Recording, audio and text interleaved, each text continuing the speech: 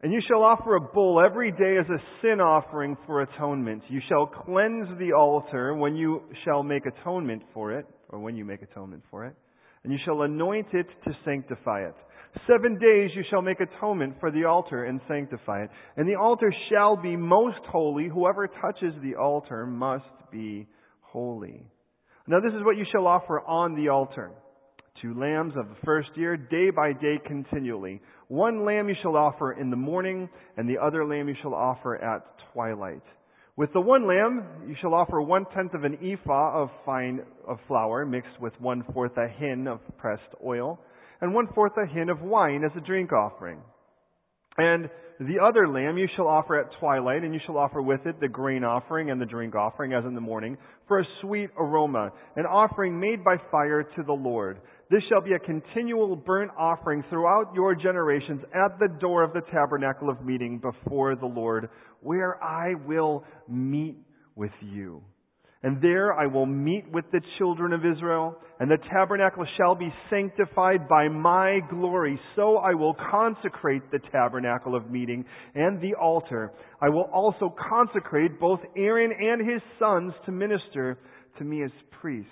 I will dwell among the children of Israel, and I will be their God.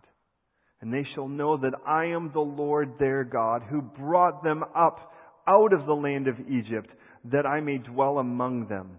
I am the Lord their God. Will you pray with me, please? Lord, I thank you so much for the honor of taking this time today to open your word and expect you to speak. I thank you, Lord, for the power of your Holy Spirit that ministers to us, Lord. Not an it, but a he, who desires even today to address our hearts and be used as a catalyst to draw us deeper and more meaningfully into a right relationship with you. So, Lord, I pray right now that you would do everything you intend in this time. That you would speak, that you would encourage, that you would challenge and rebuke and exhort and correct, equip, train in righteousness, save, God. Do all that you intend in this time. And Lord, I pray that from this point on, today will be a revolution in our hearts. This will be so much more than just information transferred from one to another. But rather, Lord, that your Holy Spirit would speak to every one of us individually as well as corporately here today. God, that you would so minister, that you would so speak, that all we could do was feel small in the face of a big God. I pray, Lord, that you would immerse me in your Holy Spirit afresh and anew right now. Lord, that I would disappear and you would appear. And God, that you would fill me to overflowing with your Holy Spirit. Give energy and strength to this body, God, so that today you would be glorified among us. And Lord, that we could fellowship with you. That your word would burst open and come alive and grab a hold of every one of us and captivate us today. And in that we would have so much fun as we draw near to you and seek to become more like you, knowing that you who began a good work in us will be faithful to complete it. And we trust that you will.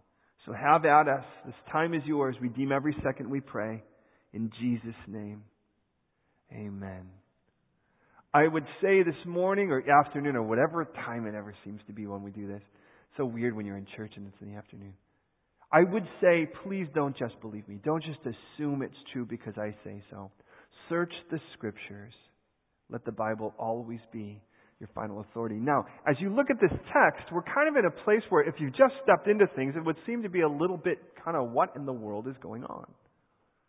Animals are being offered regularly in a tabernacle for which an altar is to be built.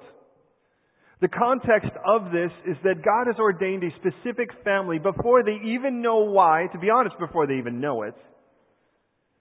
Because they're down there, including Aaron, the guy who's going to blow it big time while God calls these people to this work. I mean, that's a pretty radical thought. And in that he says, look, as we start to prepare for the priesthood, I have a specific ritual that's going to last 7 days, that any person who's going to become the high priest or ordained into priesthood needs to get some form of ceremony. And that's kind of key here.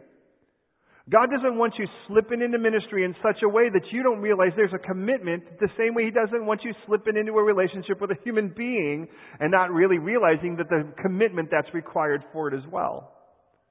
And in that He has ordained a priesthood, which, by the way, Scripture makes clear, that is every Christian He's called us to be priests. And so we look to see what it looks like to be a priest. We look to see what the responsibilities and what it really takes to sort of segue into this, to sort of be inaugurated into this priesthood.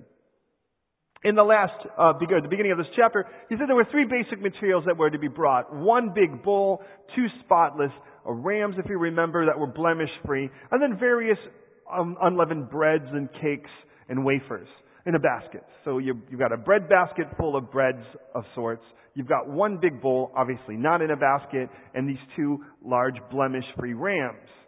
And then he says in verses 4 to 9, if you remember, I want you to cleanse and then clothe and then anoint these guys. Moses does the work. The priest does not cleanse himself.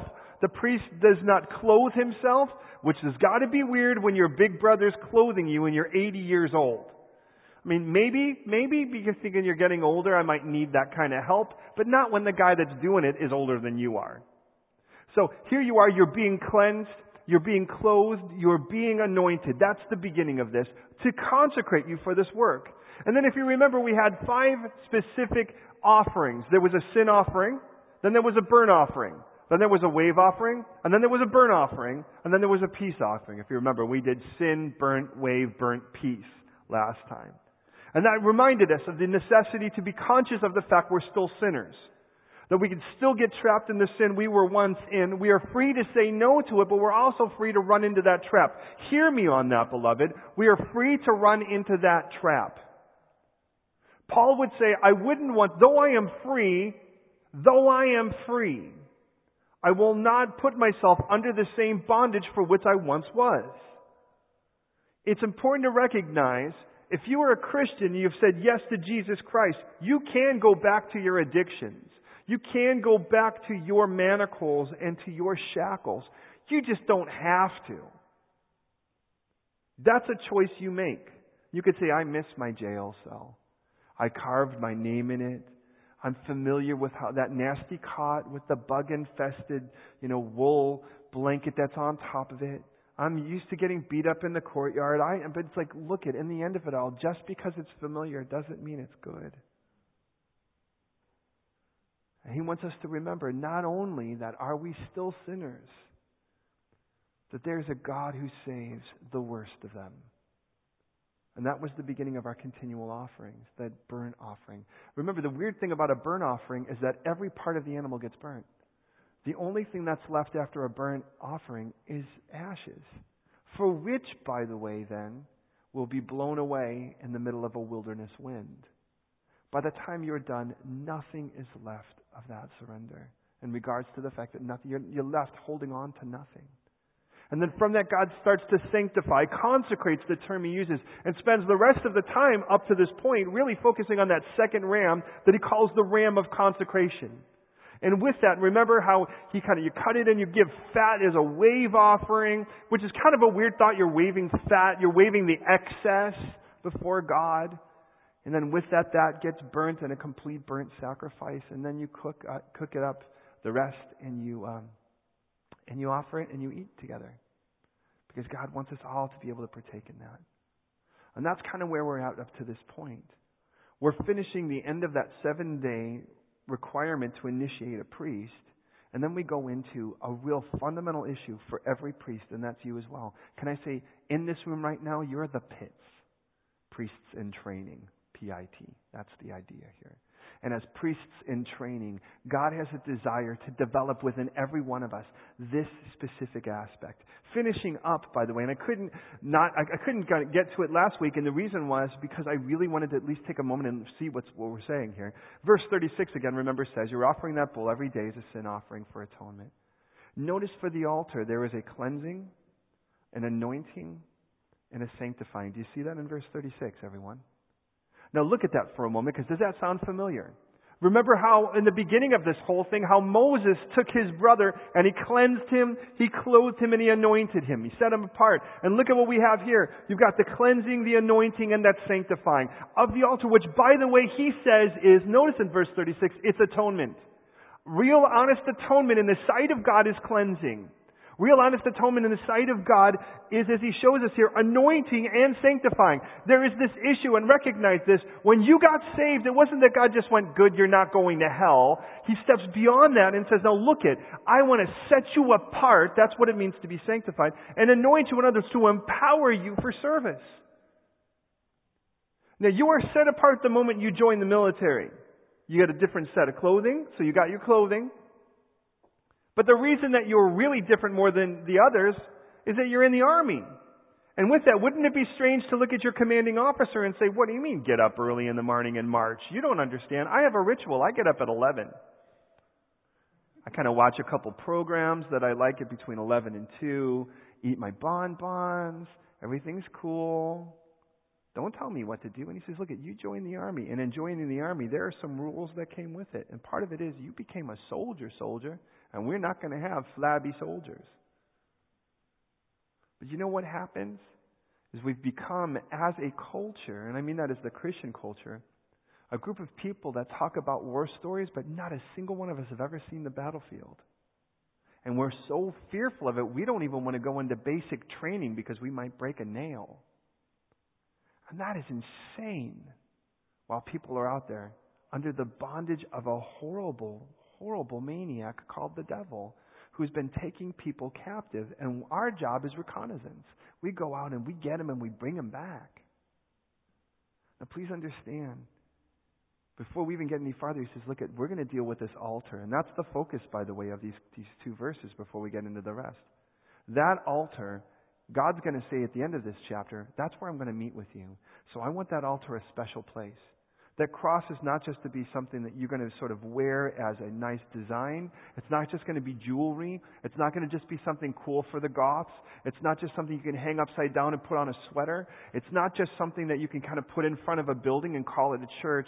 That cross is to be set apart. That cross is to be the place where you recognize, I meet you there. And it is the place of total surrender. I met you there when I paid the price. You didn't. So don't come selfish. Come ready to lay yourself down. In verse 37 it says, 7 days you shall make atonement for the altar and sanctify it, and the altar shall be most holy. And don't miss this.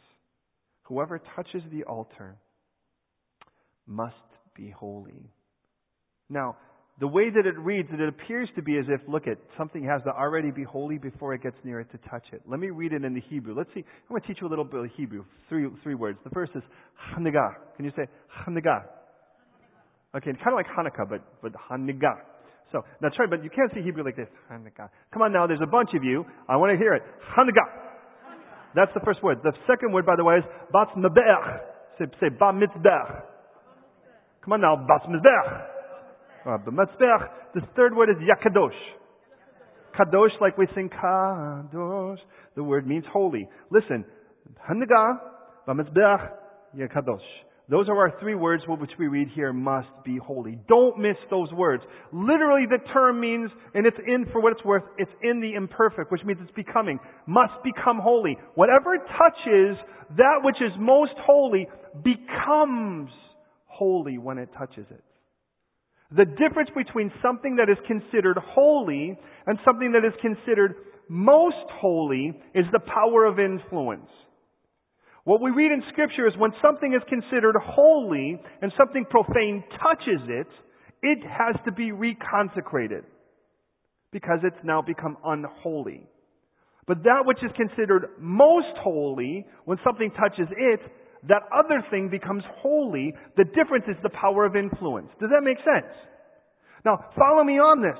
The difference between what is considered holy and what is considered most holy is not only in the power of influence. That's just the practical side of it. It's also in regards to the presence of God. That which is considered holy is that which actually represents the presence of God. So kind of represent. But that which is most holy experiences the presence of God. There's a very big difference. That particular altar that God is speaking about experiences the presence of God because God says, that's where I'm going to meet you, which means He's got to be there if He's going to meet you there, right? Now, follow me on this, because we kind of want to be holy, but can I suggest God wants us to be most holy? There's a very big difference. So you could be out there kind of going, I'm just representing God. I'm going to be out there representing. Because if you ain't representing, you perpetrating. You know, and so here I'm just going to, so I'm here to represent Jesus. We're the Jesus gang. Check us out. JC, all that with the cross, and then you're kind of walking around and trying to do it. But what happens is you're not walking with the Lord. You're just kind of busy trying to be like Him or trying to represent Him. But in that, what happens is when you're in a dirty world, it's going to influence you. Because the bottom line is your eyes aren't on Jesus. In that case, your eyes are on other things. Now, what that means is what it's like to try to be a Christian in an unchristian world. That's what it looks like. I'm just trying to be a Christian. I'm trying to be good. I'm trying not to get drunk. I'm trying not to have sex. I'm trying not to do those things. I'm just trying to be a good Christian. But your eyes are still kind of on you. Your eyes are still looking at the world, and you're just going, and what you're doing is you're going, I just want to be better than that. I want to be different from that. But how different? Well, I don't know. I just don't want to do that. They're getting drunk. I don't want to get drunk. They're having sex. I don't want to have sex. That's what you're looking at. Well, that's what it could look like to be holy, so to speak, in that sense, practically. But to be most holy, which is honestly holy according to Scripture, is to experience the presence of God. I'm not looking at the world. I'm looking at Jesus. And I'm looking at you through the eyes of Jesus. I'm looking at you through the lens of Jesus. And that's radically different. Because in a case like that, I'm not looking and going, I want to be different than that. I'm looking and going, I just want to be like this. And with that, then, the influence is that I'm plugged into the Lord, and as plugged into the Lord, my influence is going to be on the world. It's not going to influence me now, because my eyes are on the Lord here. And I've learned you become like what you worship. The question is there someone in Scripture that we would expect to be most holy, to have that influence? And the answer, of course, is Jesus.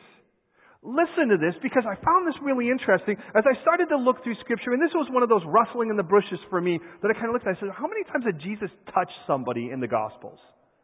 So I thought that was kind of an interesting thing, because notice the term that it says here, back in verse 37, it says, whoever touches the altar must become or must be holy. That's what we have here. So the question is, did Jesus ever touch unclean or unholy things? And if He did, which power of influence was it? Does that make sense? Because if most holy was that it had to become holy, then Jesus would have had to go re-sanctify Himself if He was simply holy, or if this meant that that had the power of influence. Listen, Matthew 8:3, my favorite text on this. By the way, it's what made me tactile, honestly. Before that point, I was not a tactile person. I wasn't like, come on, I'm going to give you a big hug. So if you don't like the fact that your pastor runs up and gives you big hugs, you can blame Matthew 8 for that. Because in Matthew 8, there is a guy covered, according to Luke, in leprosy. He is covered in leprosy, which means it's more than likely he's been leprous for nearly 20 years, which means he may not have arms or feet. His eye sockets could be caved in. He could have lost his fingers by this point because he is covered in leprosy. And as he's covered in leprosy, he comes to Jesus and he says, if you are willing, you can make me clean. And we read that Jesus reached out and touched him. And the power is, who had the power of influence? Nobody would touch a leper. You pulled in everything and you yelled, unclean! Unclean! Because everybody fled from you because they didn't know what it was. They didn't know it was a bacteria, a rod-shaped, acid-fast bacteria called Bacterium leprae. They didn't know that. All they knew is, that guy is contagious, he's got weird spots, he's turning white, get away from him, don't go near him. So when Jesus walks over, and understand, your whole body gets numb, your nerve endings, all of the synapses in between that connect your nerves cease to happen. So this guy hasn't felt anything in so long except the internal pain of knowing he's dying. Never again to feel the hold of your children in your lap. Never again to feel that hand in yours. Never again to feel that arm on your shoulders. Nothing like that. So the first thing that this man feels after nearly 20 years is the hand of God on him. How powerful is that? Now let me ask you, who had the influence? The holy or the unholy? The holy or the unclean? But it's not just there. In the same chapter, then Jesus goes and touches Peter's mother-in-law. She has a fever. She gets well, gets up and serves. In chapter 9, perhaps one of my favorite stories in this, perhaps yours as well, is a gal who, by the way, tries to sneak away with a miracle. Perhaps you're familiar with it. She's been bleeding for 12 years, which makes her unclean. She is not allowed to go to church in that condition back then. She was considered ceremonially unclean. For 12 years, she has been bleeding. And she reaches out and touches the hem of his garment. Who had the power of influence? But notice, Jesus never lets you get away with sneaking away with a miracle. He stops everything and says, who touched me? Of course, his disciples are like, what? You're being thronged by people and you're asking, who touched you? That would be like it's 4 p.m. or 6 p.m. and you're on the Piccadilly somewhere down in the center of the city and you go, who touched me? And you think, where do you want me to start? By height, by age, by what? But see, there's something, and please don't miss that. Jesus knows the difference of people who bump into him and people who reach out to him. Let me ask you, which one are you at today? Are you into bumping into Jesus today? Are you into reaching out to him? This gal reached out in faith. She was made clean. In chapter 9, verse 29, it was Matthew still. It's the blind men who Jesus reaches out and touches and are healed of their blindness.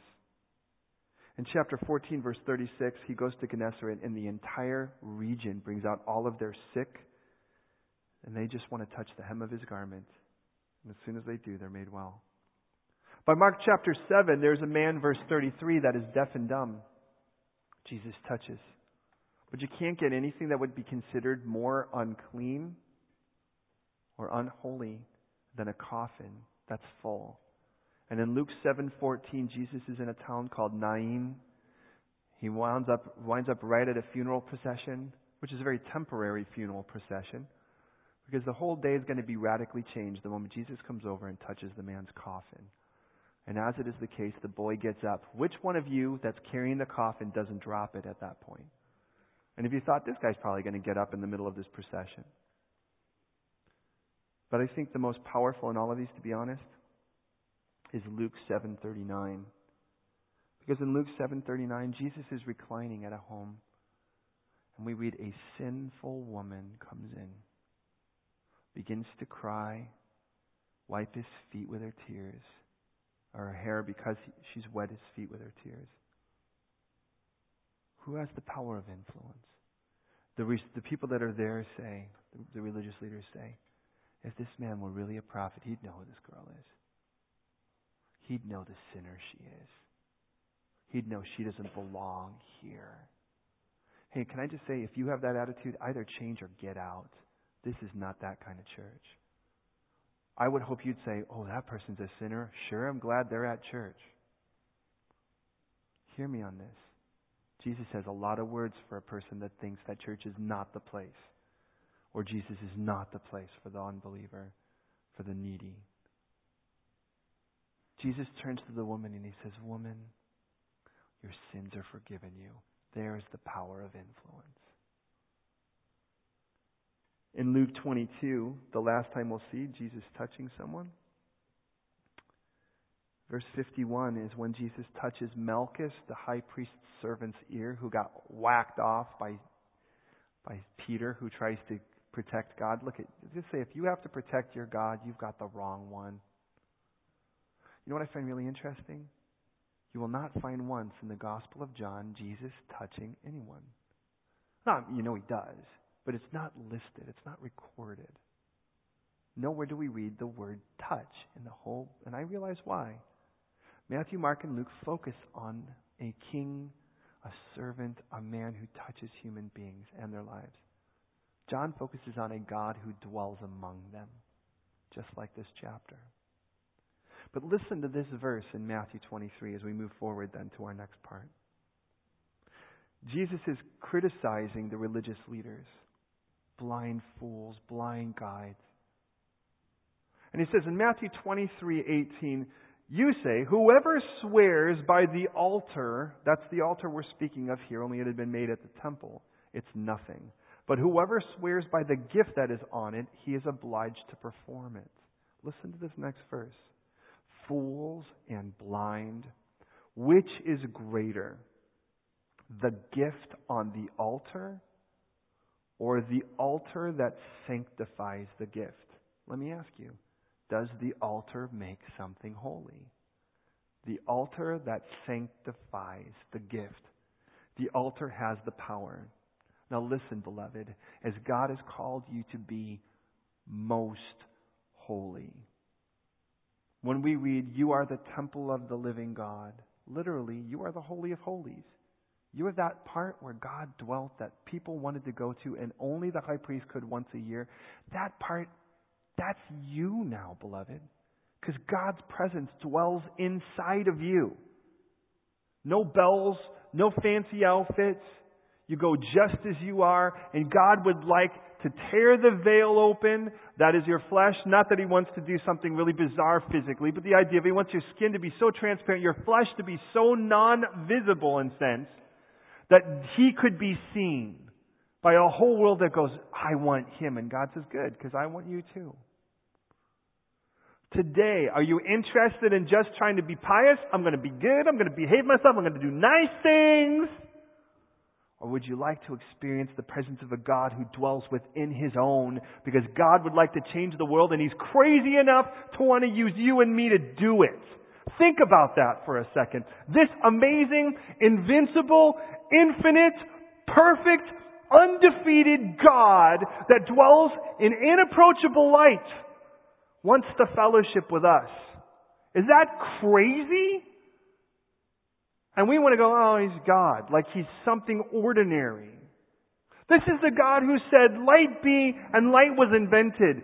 Within a handful of words, everything that you know in one manner or another that's matter was invented.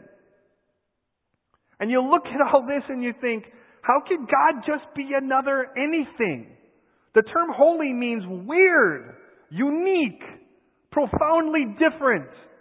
And if you are going to start looking like God, you're going to start looking different. The world's going to see you different. And it isn't because you've got to be important, because you were at the cross. You are to Him. You don't need anybody else to find you important. You don't need to get kudos and applause from anyone.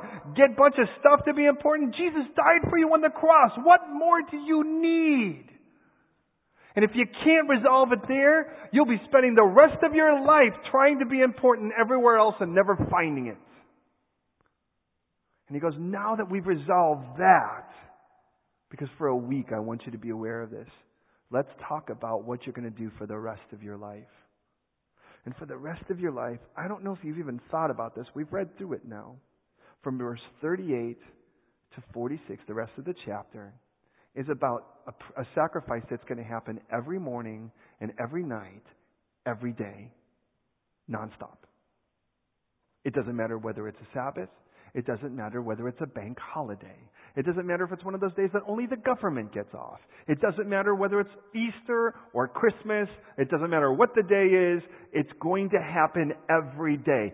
Every day. God says continually, and He didn't say continually except when you don't feel like it. Continually except because you got too busy. Continually because you made yourself unavailable for this. God says this needs to happen every day. Every day. What's interesting about this everyday thing is that there are three things that are going to be they're going to be a part of it. And I don't know if you've ever got this, because today is the perfect day for this. And I'll tell you why. Here are the three things. A lamb. You're going to need a lamb in the morning that God's going to say is my lamb. The Lamb of God in the morning. You need it. And you need the Lamb of God at night. That's the PM. So there's an AM. You guys get to be the AM people. You get to be the PM people. You're the night people. You're the ones that get up in the morning and go, I'm just so happy. And these people go, please be quiet. These are the ones who are up late at night and go, please be quiet. I'm trying to sleep. Okay. AM, PM. Are you with me on that? Because our God is the God of the AM and PM. And here are the three things. You need a lamb, the Lamb of God. You need the Lamb of God in the morning. That needs to happen as the beginning of your sacrifice. You need the Lamb of God. That's what you need in the PM. Are you with me on that?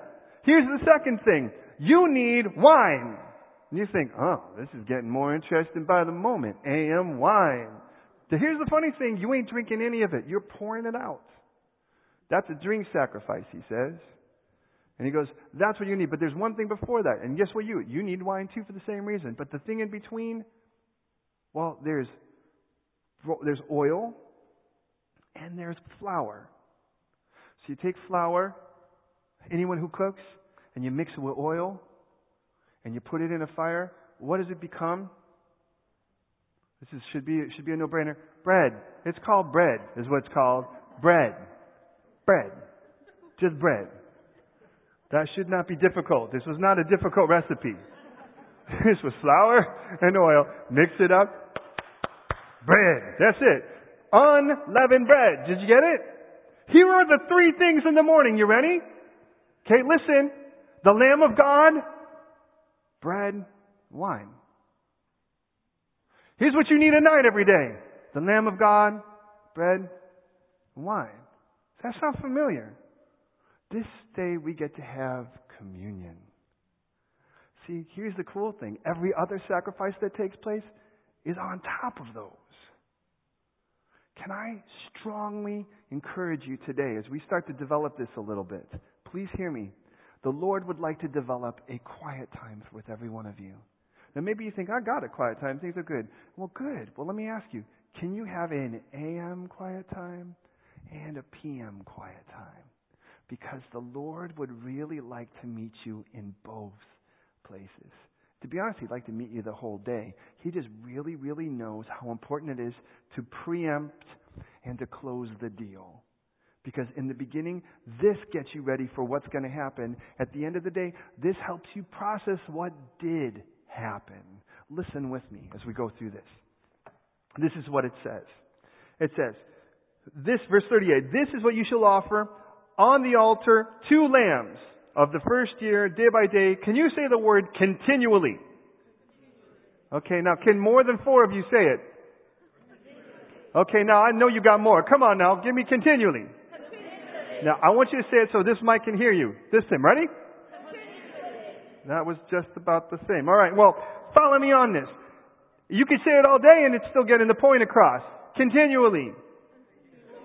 Right. So let me just say this. I'm going to say a word, you answer it with continually. That means Monday, Tuesday, Wednesday, Thursday, Friday, Saturday, Sunday, Easter, Christmas. I have a headache. I don't feel like it. That person's driving me crazy. I was up a little late last night. I don't know if I have time. You get the point? I knew someone was going to do that. Here's the point, friends. Here's the point. Is that, look if you are genuinely married, you wake up every day and choose to be married. You said, I do commit to saying I do. Though you can say, well, I will wear the ring. I said I do all those times back. But you wake up every day and you decide whether you want to live married or not. For some of all y'all, it's even a bigger deal because there's going to be challenges all day. And here's the point. Is by the beginning of the day, you know there are going to be things. Have you ever had a situation, this is like a duh, this is a real rhetorical, because if you're saying no, I know you're in denial. Have you ever had those days where you came up with a situation and went, boy, I wish I was more prepared for that before it happened? God says continually. That's the point. He's like, wow, that person, I'm going to be meeting that person today. Oh man, that person's going to really try me. Continually. To say, oh, you know what? This is going to be a real challenge. Oh, I didn't realize that the bus wasn't going to show up. I'm gutted. Okay, continually. You might save your guts. 1 in the morning, 1 at night. Here's our AM and our PM sacrifices. In between that are 3 times of prayer, by the way. At the 3rd, 6th, and the 9th hour. They were called for what it's worth, the Shacharit, the Mincha, and the Arvit. Those happen in the 3rd, 6th, and the 9th hour, or 9 a.m., 12 noon, and 3 p.m. We know that because when you look at the book of Acts, all kinds of really cool things happen during those, including the Holy Spirit coming upon people, Peter getting a vision. All those way cool things happen during those times. But in between all of that, you have early in the morning this first one, because continually we're going to get up and do this. And at night, continually we're going to do this as well. Are you with me on this? Now you know that the moment you say to yourself, you're right, I'm committing continually, you know that tomorrow you're going to wake up and go, I don't feel like doing this. Some of you are going to go, ooh, I was supposed to do that last night. You know that. But you know what the great thing is? Commitment doesn't mean you're like, well, forget it, it's over, I can't do this perfectly. You leave it behind and you start continually tomorrow. Now listen. Listen to this. And I want to lay out some things that the Bible says about the morning and the evening to kind of lay this out first. Listen to this. And this is my favorite verse for it because it kind of lays out both. In Psalm 92:1 it says, and follow me on this, it's a psalm for the Sabbath day. It is good to give thanks to the Lord and to sing praises to to your name, O Most High. Can we agree with that? Isn't it wonderful to praise God? We're sitting in here. I'm playing a bass that's so out of tune and it's fretless, so I have no idea what in the world's happening. And Landon's just going for it, and I'm thinking, all right, Lord, just tune this thing. Let's have fun. And I'm listening to you. I'm so loving hearing you sing to the Lord. I just love it. Listen to the next verse. To declare your loving kindness in the morning and your faithfulness every night. Your loving kindness in the morning, your faithfulness every night. One thing I'm going to see in God's morning is, AM people? Loving kindness. Come on, give it to me. AM people? Come on, we're in the middle. All y'all should be somewhere okay, right? Because we're in the middle of the day. Okay, what is it in the AM? Let's see how the evening people do. What is it in the evening? Yeah, okay. I could. PM people in the house. Now listen. Listen to this. What was the AM again? Oh, did we wake you? Okay, listen. Another verse. Listen. Psalm 143:8. Listen. Cause me to hear your loving kindness in the morning. Are you seeing a pattern here? For in you I do trust. Cause me to know the way I should walk, for I lift up my soul to you.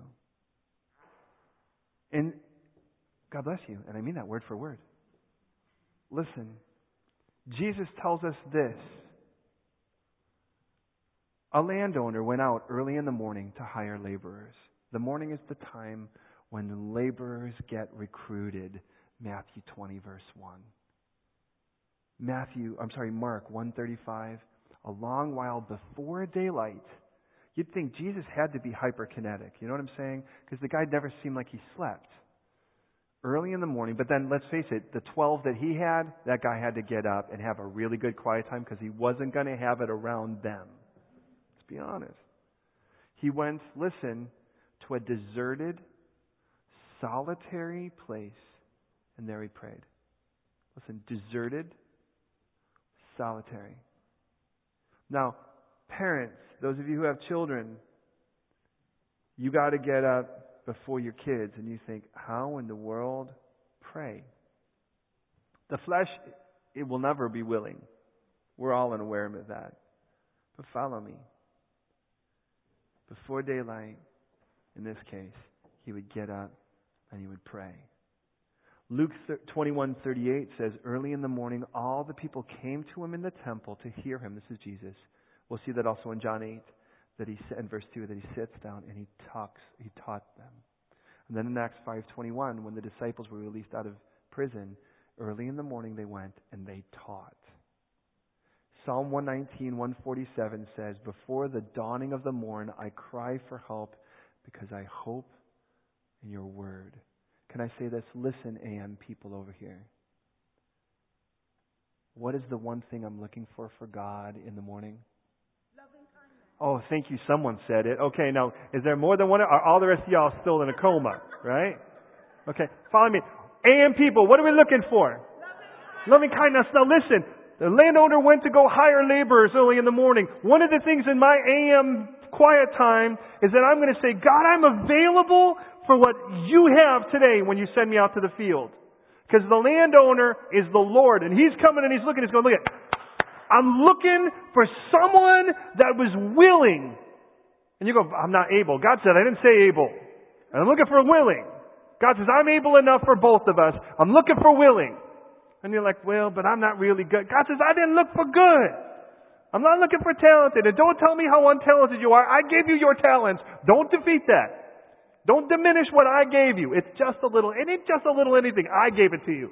Can you imagine you give something to a friend and they go, oh, this is just a little. And you're thinking, thanks. Give it back. I like it. I bought it because I thought it was nice. I'll take it. Listen. In the morning, in our morning quiet time, there's got to be a part of it that says, Lord, make me willing.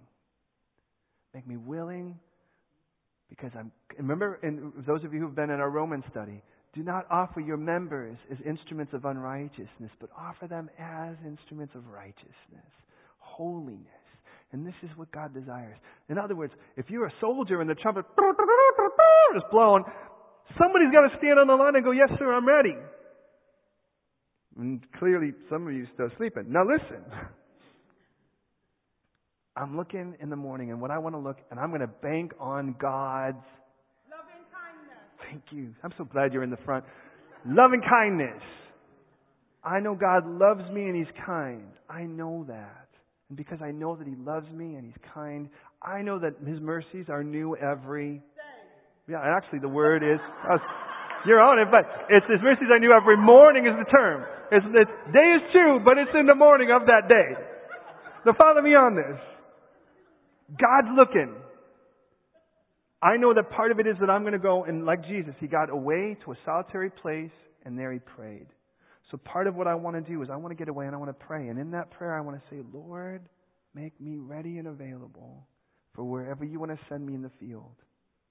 Verses Luke 21, Psalm 119, 147. I know Jesus teached. Gosh, I am American. He taught in the morning and people came to learn.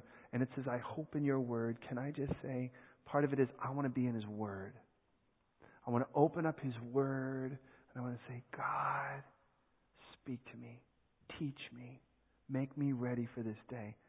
Now, let's be honest. Those of you who do have a good quiet time, or it's on and off, but when it is on, and you're in the Word, how often isn't it common to have somewhere in that day, all of a sudden you go, ooh, I was just reading about that this morning. God had been prepping my heart the whole time, priming the pump, because somewhere in all that, God had a plan. And it's like, now, look, maybe one of those people, you're like, this is how you read the Bible. You're like, okay, I'm going to read the Bible today. Let me see, my Bible's in here somewhere. Oh, here's one. Here's a good one. All right, today I'm going to go, okay, Jesus hung Himself. Okay, that's, go and do likewise. What you have to do quickly. This is going to be a rough day. You know, what's really interesting is I have friends that when I talk to them, I think they listen to every third word. I have children that do that sometimes. They miss words like not, right? You shall not do that. I didn't hear the not. Yeah, of course you didn't. And my whole point of that is that somewhere down the line, if I actually read straight through, it's amazing what God will say. And I can listen and go, wow, I think I'm getting it. Can I encourage you? This is everyone, but for the AM, listen. I want to be able to embrace God's loving kindness. Thank you. Yeah, it's good. It's all right. It's okay. I want to be able to embrace God's loving kindness. And as I do, it's like, God, because you know what I need to be reminded in the morning? Is, God, you love me, and you have a plan for this day to use me to change the world. To change the world. And you know what we're doing? We're going to offer a lamb. And then we're going to have bread and wine. Does that sound familiar? Now, let's get to the other side of things. Now, the evening is a little rougher. Jesus actually speaks of the evening a little bit rough. He talks about people, what do they do at night? Oh, yeah, they get drunk at night. Maybe that's why I was so loud. I'm just kidding. Listen. Psalm 30 verse 5 says, weeping may endure for a night. But what do we get in the morning? Joy. See, you guys know it, right? In Psalm 59, verse 6, David speaks, he says, look, they return at the evening, they make noise like a dog and go about the city. At night, David's enemies howl and say, David, you're mine. You're mine. In Psalm 90, it speaks about the grass that in the morning flourishes, but by night is cut down. And I realized at night was when they brought the man who was demon-possessed to Jesus in Matthew 8. In Matthew 14, Jesus shows us as He says to His men at evening, this is a deserted place, and there's lots of people. How are they going to get fed? And Andrew says, well, you know, we've taken some inventory. There's no possible way. We don't have this kind of money, Jesus. He says, well, you feed them. And you can see him going, yeah. In Matthew 26, verse 20, Jesus sat down with the 12 at evening and He said, okay, guys, listen. The Son of Man is about to be betrayed. He will be handed over to the Gentiles, mocked and spat upon, crucified, killed, and on the third day He'll rise again. Will you listen to me, please? In Luke 24, verse 29, it says, it's toward evening, and the day is far spent, and they went and they stayed with Him. And that, of course, was when they were walking after Jesus' crucifixion. And they're walking to Emmaus, and Jesus walks with them, and they go, why don't you stay with us tonight? Because it's evening. The day is far spent. And Jesus is like, I was just going to keep going. And they're like, no, please come and stay with us. And it's there, listen, it's there that Jesus will reveal Himself. But do you remember what He reveals Himself doing? Breaking bread. Does that sound familiar? In John chapter 20, verse 19, it was evening, being the first day of the week, that's Sunday. When the doors were shut, the disciples were all assembled for fear of the Jews. Jesus came and stood in the midst of them, and He said, Shalom, peace be with you, for which they freaked out. Why did they freak out? Because it was the first time that Jesus appeared to them alive as a group. Now don't miss this. In the morning, I'm looking for God's loving kindness. And with that, I'm praying. I'm in His Word. And as I'm in His Word, I'm like, Lord God, make me ready for whatever You have for the day. I just want to be used by You. I want to delight in Your loving kindness today. I want to be in Your Word. Teach me today. That's what we get in the morning. Joy comes in the morning. Weeping may endure for the night, but joy comes in the morning. That's what we get. We get to this side, and we see that it's in the evening that we start going, well, there's so much, but we have so little. How are we going to... Isn't that when that hits? It's at the night that someone's brought that's needy, and you're like, oh, this is a bigger deal than I can handle. It's at night that a situation happens where you're just walking and you're just trying to get your head straight, and someone shows up and goes, hey, why don't you, and you realize Jesus reveals Himself. He reveals Himself as the feeder of the 5,000. He reveals Himself as the one who isn't intimidated by a demon-possessed man. He reveals Himself as the one that when they had said, we had hoped He'd be the one that would deliver Israel. We had hoped because we kind of gave up hope at this point, and Jesus says, there's no reason to give up hope, boys. I'm right here. He was the one that when we were totally afraid, we were locked in a room and we were afraid, that He showed up and said, hey guys, peace. Look, I don't know anybody that's afraid of the morning. I don't know anyone that's afraid of the light. Oh, don't turn on. Maybe you've seen those movies where they kind of get like that. But normal reality, people aren't afraid of the light. But kids are afraid of the dark for a reason. And there's something solitary. And can I just say perhaps, it's because it's a hint of hell. Because we know that God dwells in inapproachable light, and we know that there's all kinds of beautiful light in heaven. We've gotten a book of Revelation to see all that. But remember what He says about the others, that they would be cast away into outer darkness or utter darkness? And perhaps, just perhaps, there's a bit of it that kind of knows that there is that reality. There's something worse than this, and this is a hint of it. Perhaps. But it's in a place like that we can easily feel more alone. You could be in a room full of people, but when the light goes out, you can feel very alone. And in a moment like that, things start to hit you, don't you? They go, man, what am I going to do? These are bills. These are a lot of bills. These are a lot of bills, and I don't think we're making it. How are we going to handle this? Or, man, how am I going to handle that person? That person's out of control. And they're coming in my life. Oh, my mom's coming tomorrow. What am I going to do with that? Or whatever it is. And you know, situations. How am I going to deal with that person? This relationship's getting sour, and this is getting weird. How do I deal with them? How do I deal with that? God says, you need a PM sacrifice, boys. If you're not, because you know what happens when it's there? He shows up, and He says, peace. He says He gives His beloved rest. Do you know why? Because without us claiming Him or grabbing a hold of Him and seeking Him, there isn't rest there. You know what there is? There's worry. And by the way, the Lord really has no place ordained for you to worry.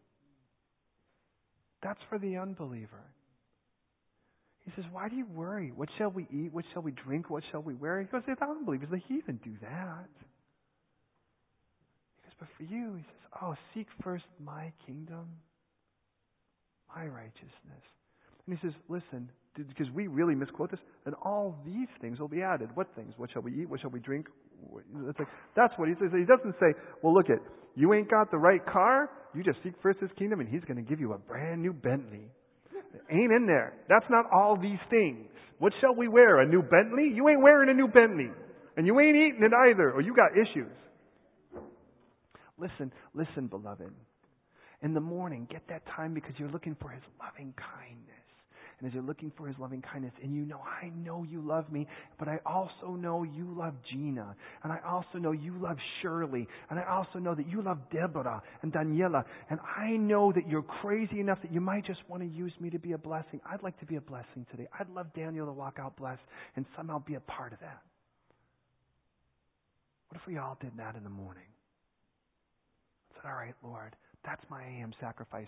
Because, and we'll talk a little bit about that in a moment as we develop it, but that's the beginning. And then in the PM, what are we looking for, guys? Do you remember what it was?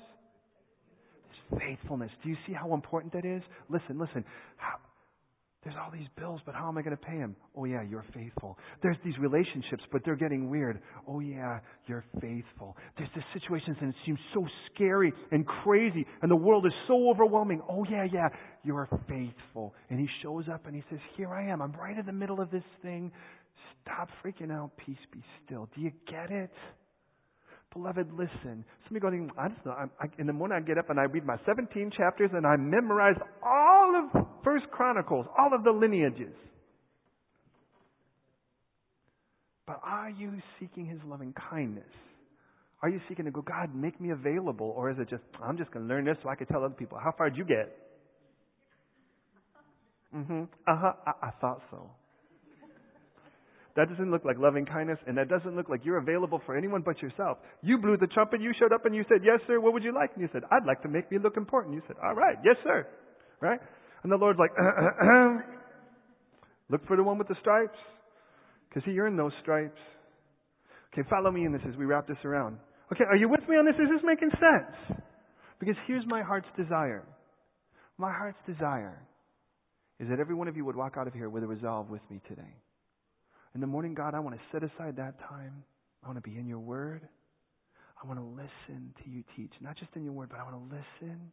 I want to pray and I want to say, Lord, I'm Yours. Make me available. Show me Your loving kindness today. But listen. Show Your loving kindness through me and not just to me. Right? That's the beginning. At the night, Lord, I want to be able to take all the information for this day, and I want to be able to take everything that I can see as good, and I want to turn it into praise. Everything that's heavy, I want to turn into prayer. And Lord, remind me that You are faithful.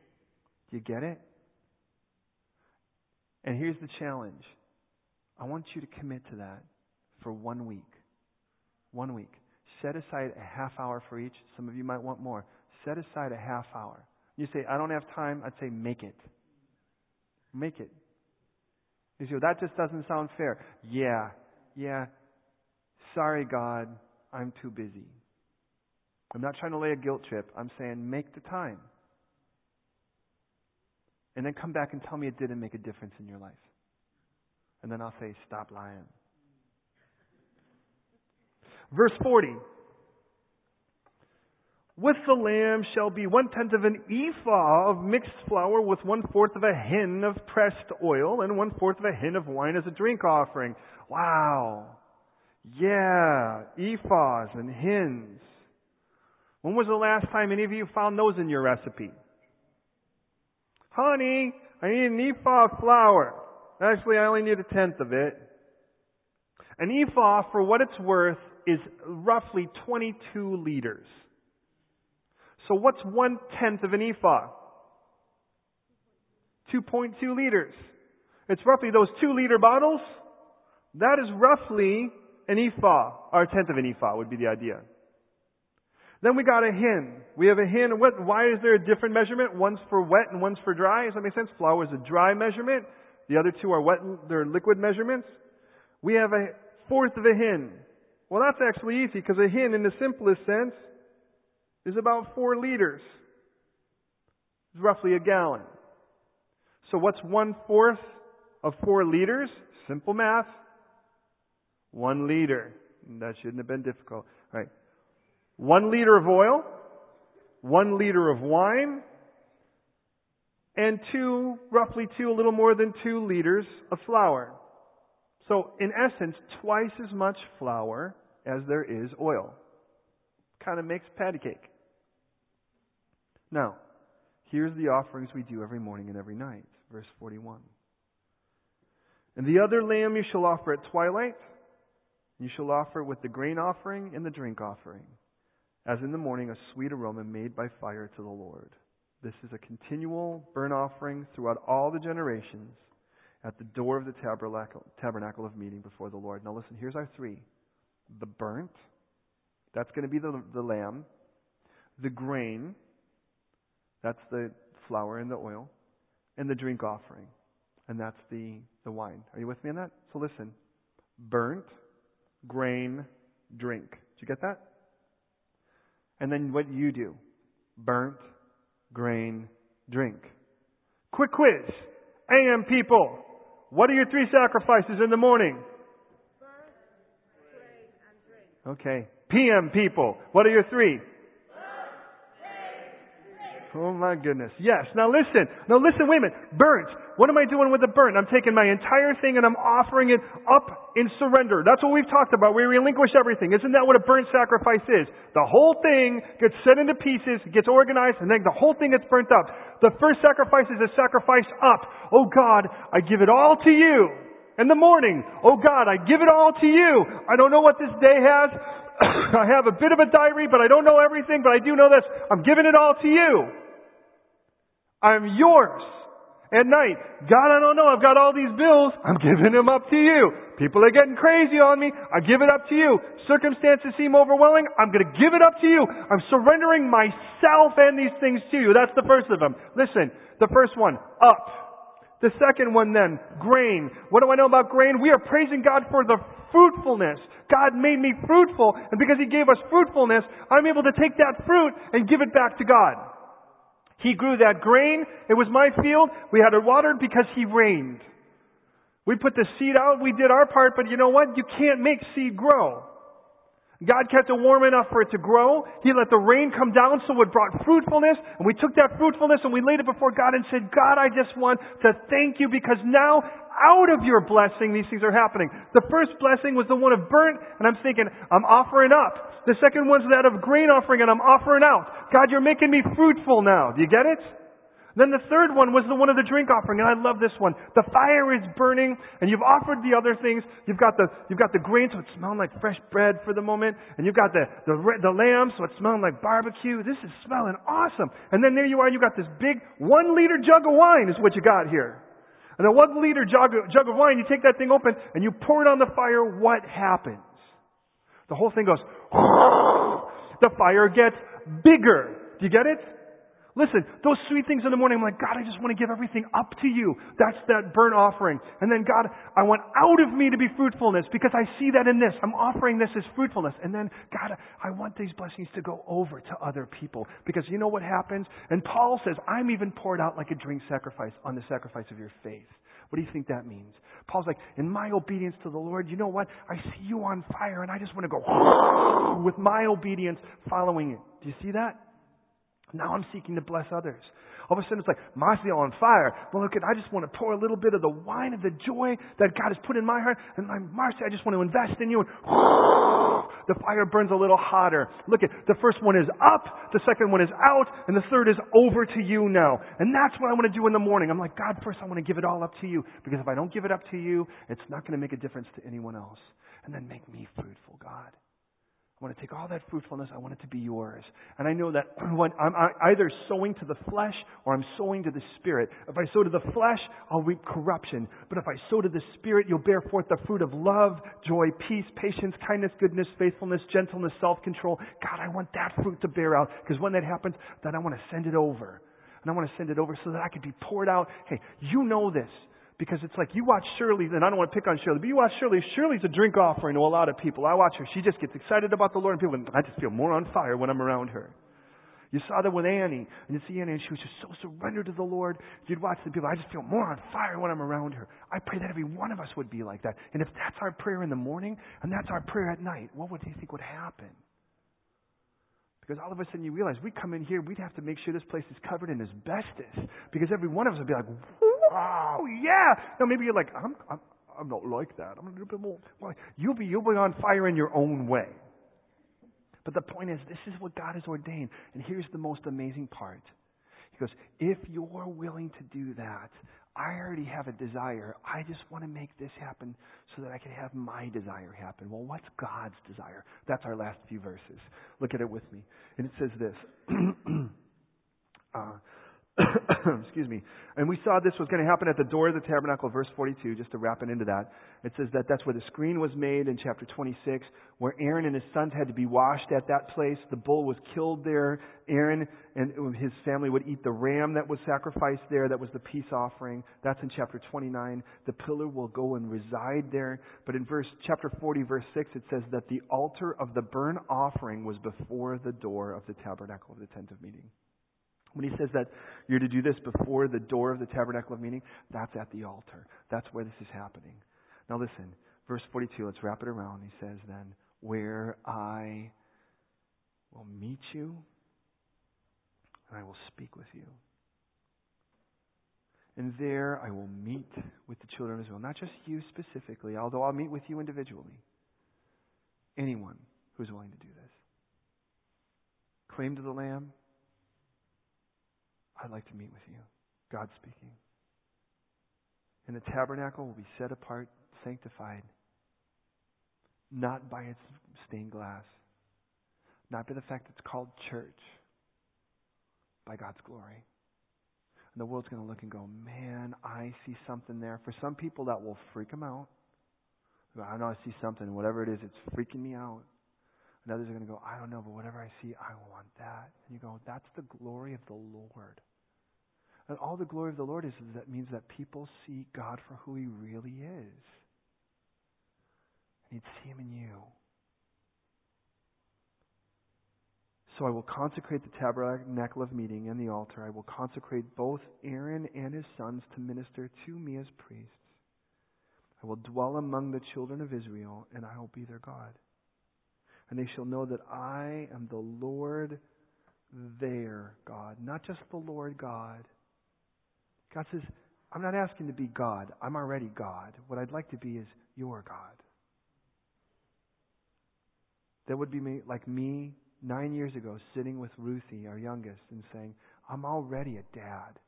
I just want to be your dad. Hey, you guys, listen. And this is a real side note, but my heart is really heavy over this.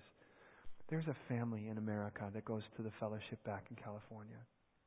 They adopted this beautiful young gal, and she's roughly Tay's age, 8 or 9 or something like that when they adopted her. And she had come from foster care. She had been in a really difficult situation. She was in real rough. And she came like a cactus, you know. And the Lord, this family just loved her. And she surrendered to Christ. She's a really neat young lady, super neat. And it was discovered she had a little sister in foster care. So the family reached out and sought to adopt her as well. And they're like, look, we're already parents, but we want to be your parents. We want to be your mom and dad. So they bring the younger girl in. For 6 months she's there with her older biological sister and her. And they share Jesus with her. They love on her. They care for her. The house is without the drama that it would be in a foster care, especially the one she had come from. And then one day, without them even having any foresight, she just said, you know what? I don't want this. I want to go back to my foster care house. And the family, needless to say, is devastated. You know what? This morning I woke up, man, my heart was so crushed for that family. And then the Lord just showed me, I feel that every day. When there are those that wake up and say, I know you're there and you love me and you want to shower me with your love and affection and protection and care. But I'd really just rather live in the world instead. And I'm like, oh, God, I never realized how hard that must be on you. Ideologically, I understand. But, man, I want to pray for this family today. But, man, please, there is a God who wants to be your God. There is a Father who wants to be your Father. And He wants to love you. When you read the book of Revelation, God finally gets what He wants. Second to the last chapter, and He says, I'll be their God. They'll be my people. That's all God's ever wanted. When this book started, He was their God. He was their God and they were His people. And they chose an awful world instead. And He says, well, I want to dwell among you anyways, but it's going to take sacrifice, but I'll be the sacrifice. And then ultimately Jesus comes, He is the sacrifice, and He dwells among them. It says that the Word was manifest and tented, dwelt among them. And then in the end of the book, it ends with God finally getting what He wants. If I were to give God a birthday present, and I know exactly what He would want, I would gift wrap you. Because that's what He wants. There's nothing else He wants but you. Unless it's someone else. Verse 45 says, I will dwell among the children of Israel, and I'll be their God. And they will know that I am the Lord their God, who brought them out of Egypt. Which is amazing, is right now as God is saying that, there's a group of people meeting down underneath this, telling Aaron, we don't know about that guy that brought us out of Egypt. Make us a God we can look at and touch. Listen. Give us something tangible that we can touch, that we can see. And we're going to say, you know the first thing they say? You are the God who delivers out of Egypt. Isn't that amazing? God says, all I want is credit for what I've done. That I may dwell among them, because I am the Lord their God. And you say, well, but He wants to be. Here's the idea. God says, in my heart, I'm their God. I just want it to be in yours too. Now look at this. We go to prayer. There is a God, and find this in another book, a God that would like to wake up next to you, with you. A God that would like to go to sleep at night with you. Nothing weird and perverted. He'd like to be there in the morning and remind you of His loving kindness. His mercy is new in the morning. And that joy comes in that morning. And that He's got a plan. And He really wants to recruit you and use you today. He wants to use you. He wants to pick you up and say, look, I want to make you a world changer. And you think, but I'm not a world changer. And He says, good. Now that you know that I am and I live in you, can I use you, please? In other words, God opened up the prayer closet and He looked for a jersey to put on. And He saw a Marcia. And then He saw another Marcia. And then He saw an Ashling. And He looked and He says, now which one of you wants to get put on today? Which one of you can I put on? And we're like, yeah, but only if you take me, only if you give me, only if I go. And God goes, look aren't you glad your clothing doesn't argue with you like that? Can you imagine you start walking somewhere and your jeans start saying, whoa, whoa, whoa, whoa, whoa. Are you sure you know where you're going? Or your shoes go, hey, you know what? There's poo in this direction. I know there's poo in this direction. And you're like, we'll walk around it. And you're like, I don't trust you. We're not walking this way. And your flip-flop flies off somewhere and says, I'm not going to go. God's just, all we are jerseys, beloved. One day we're going to cash this jersey in, but there's a God who opened up the closet this morning, and He was looking for people on their knees in the AM and says, look, it's your lamb. It's the Lamb of God. It's the bread and the wine. I say, God, I just want to know. I know your loving kindness. Show the world your loving kindness through me, please. And God says, I'll put you on today. And God's big enough to put us all on. Have you noticed that? And then at night, you're like, I know things are getting a little rough. And you could see God going, I'd love to reveal myself right now. And you're too busy freaking out. You're too busy trying to solve the thing. You're crunching numbers and you're looking at all this, but you ain't praying. You ain't reading. You're not getting alone with me and trying to hear me. You're too busy stressing. And God goes, you're going to die early from that. And you're going to get those horrible lines in your head and all that stuff. And and here I am. I'm your peace. And that's like, remember, that's what Jesus said to those boys. He said, peace. And you're like, ooh, I could sure use some peace right now. And God's going, hello, hello. And you're like, man, it's hard. I can't even concentrate on this. God's like trying to speak to you and you're ignoring Him to try to figure out the numbers. Well, I don't know about this. And God's like, could we talk? And you're like, I don't have time. I'm like, I'm looking for an answer. And He goes, I am the answer. He goes, shh, I'm trying to figure out the answer. And God goes, is this stupid to you? Because it is to me. You're like, but I'm in a relationship and it's rough. God says, yeah. Can you invite me in? This is a rough situation. Yeah. It's like Jesus is asleep on the helm. I don't want to wake him. We're too busy bailing out of the boat. And here I am, my arms are exhausted because I'm trying to get water out of the boat while the whole time I'm doing this. And I'm looking out and going, why aren't you helping? Why aren't you helping? We should never have got a tax collector. Those guys don't know how to work. Come on now. Come on, bail. Peter, bail. You should bail more. Come on. And then Jesus is sleeping and somebody goes, somewhere down the line, nobody goes in and goes, don't you care? We're dying. You don't even wake up Jesus until then? And you think, well, why was Jesus sleeping? I can tell you this. He made himself easy to find. I mean, how many times do you have to step around him to do what you were doing? Isn't it true, though, at night? Sometimes the Lord puts himself right in the middle. You're like, I'll be back with you. I got to go work on this, right? And you know that. And the reason we do that sometimes is like, no, because you know what? It's a rough time. I need a drink. I need to go do this. I'm going to need to look at some internet porn. It's like, that's going to, I deserve that. And Jesus is like, you know what? What you need is peace. You're not going to find it there. Get along with me, please. Let me be your peace.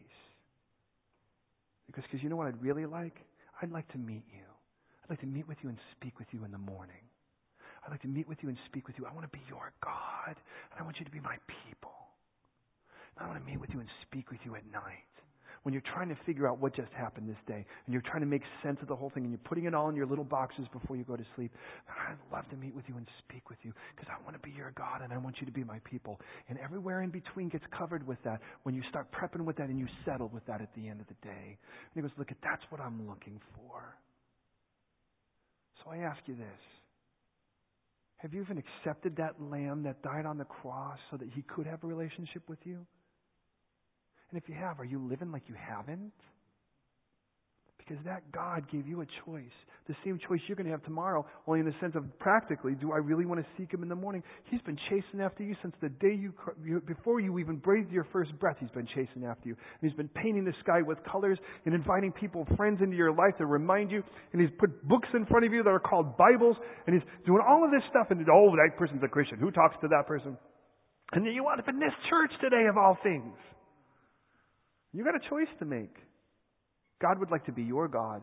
He would like you to be his people, his person. He's a father already, but he'd like to be your father. He's a lover already, but he'd like to love you.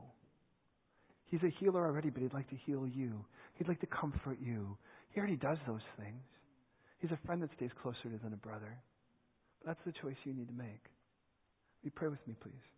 God, I thank you so much for this beautiful, beautiful text. I thank you, Lord, where you've brought us today.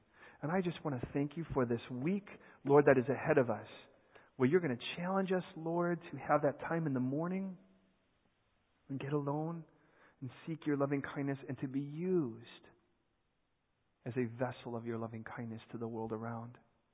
We want to be in your word. We want to be in prayer. We want to hear your voice. We want to be prepared for the day. At night, Lord, we want to be able to take all of the situations of the day and be able to put them in the right place according to the way you see them, not the way we do.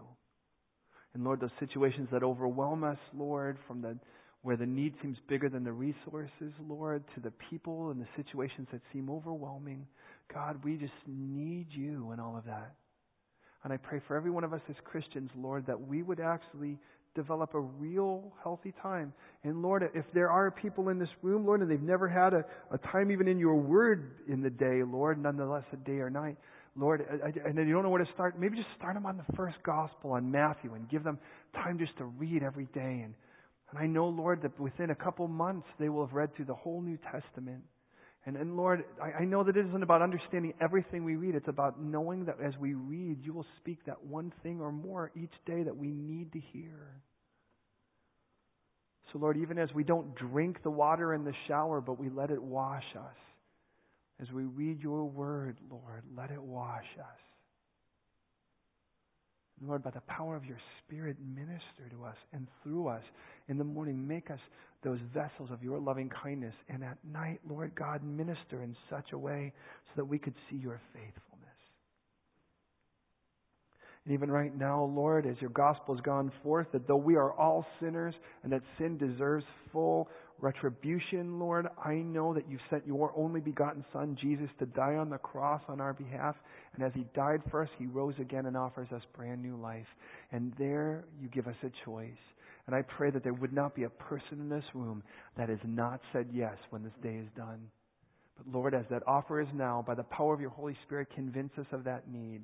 And beloved, if that's you today, and you don't know if you've ever said yes to the gift of Jesus, or you know you haven't, I'm going to pray a prayer, and I ask you to listen. And at the end of it all, if you agree, I ask you to give a resounding, confident, can I say PM, amen, in the sense of a strong amen to say, I agree, let those words be my words, let that prayer be my prayer. And here it is.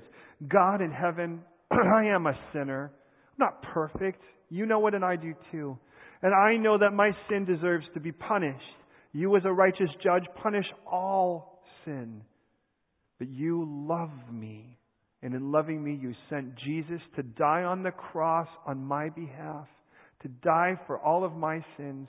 And He rose again on the third day to prove not only was the sin paid for, but now there's a new life beyond that. A life that is free from that bondage. A new life that is free to serve and to celebrate the God who has set us free. And so I say yes. I say yes to the gift of Jesus as my ransom, as my payment, and as my resurrected Lord. I say, Jesus, have a right to all of my life. Be my life now. I surrender myself to you. Be the architect of my reinvention and make me everything you desire for me to be. Make me the world changer you've ordained for me to be. As I say, here I am. Let the rest of my life be spent and surrendered to you. As I say, I'm yours. In Jesus, in your name. And if you agree, I ask you to say, Amen.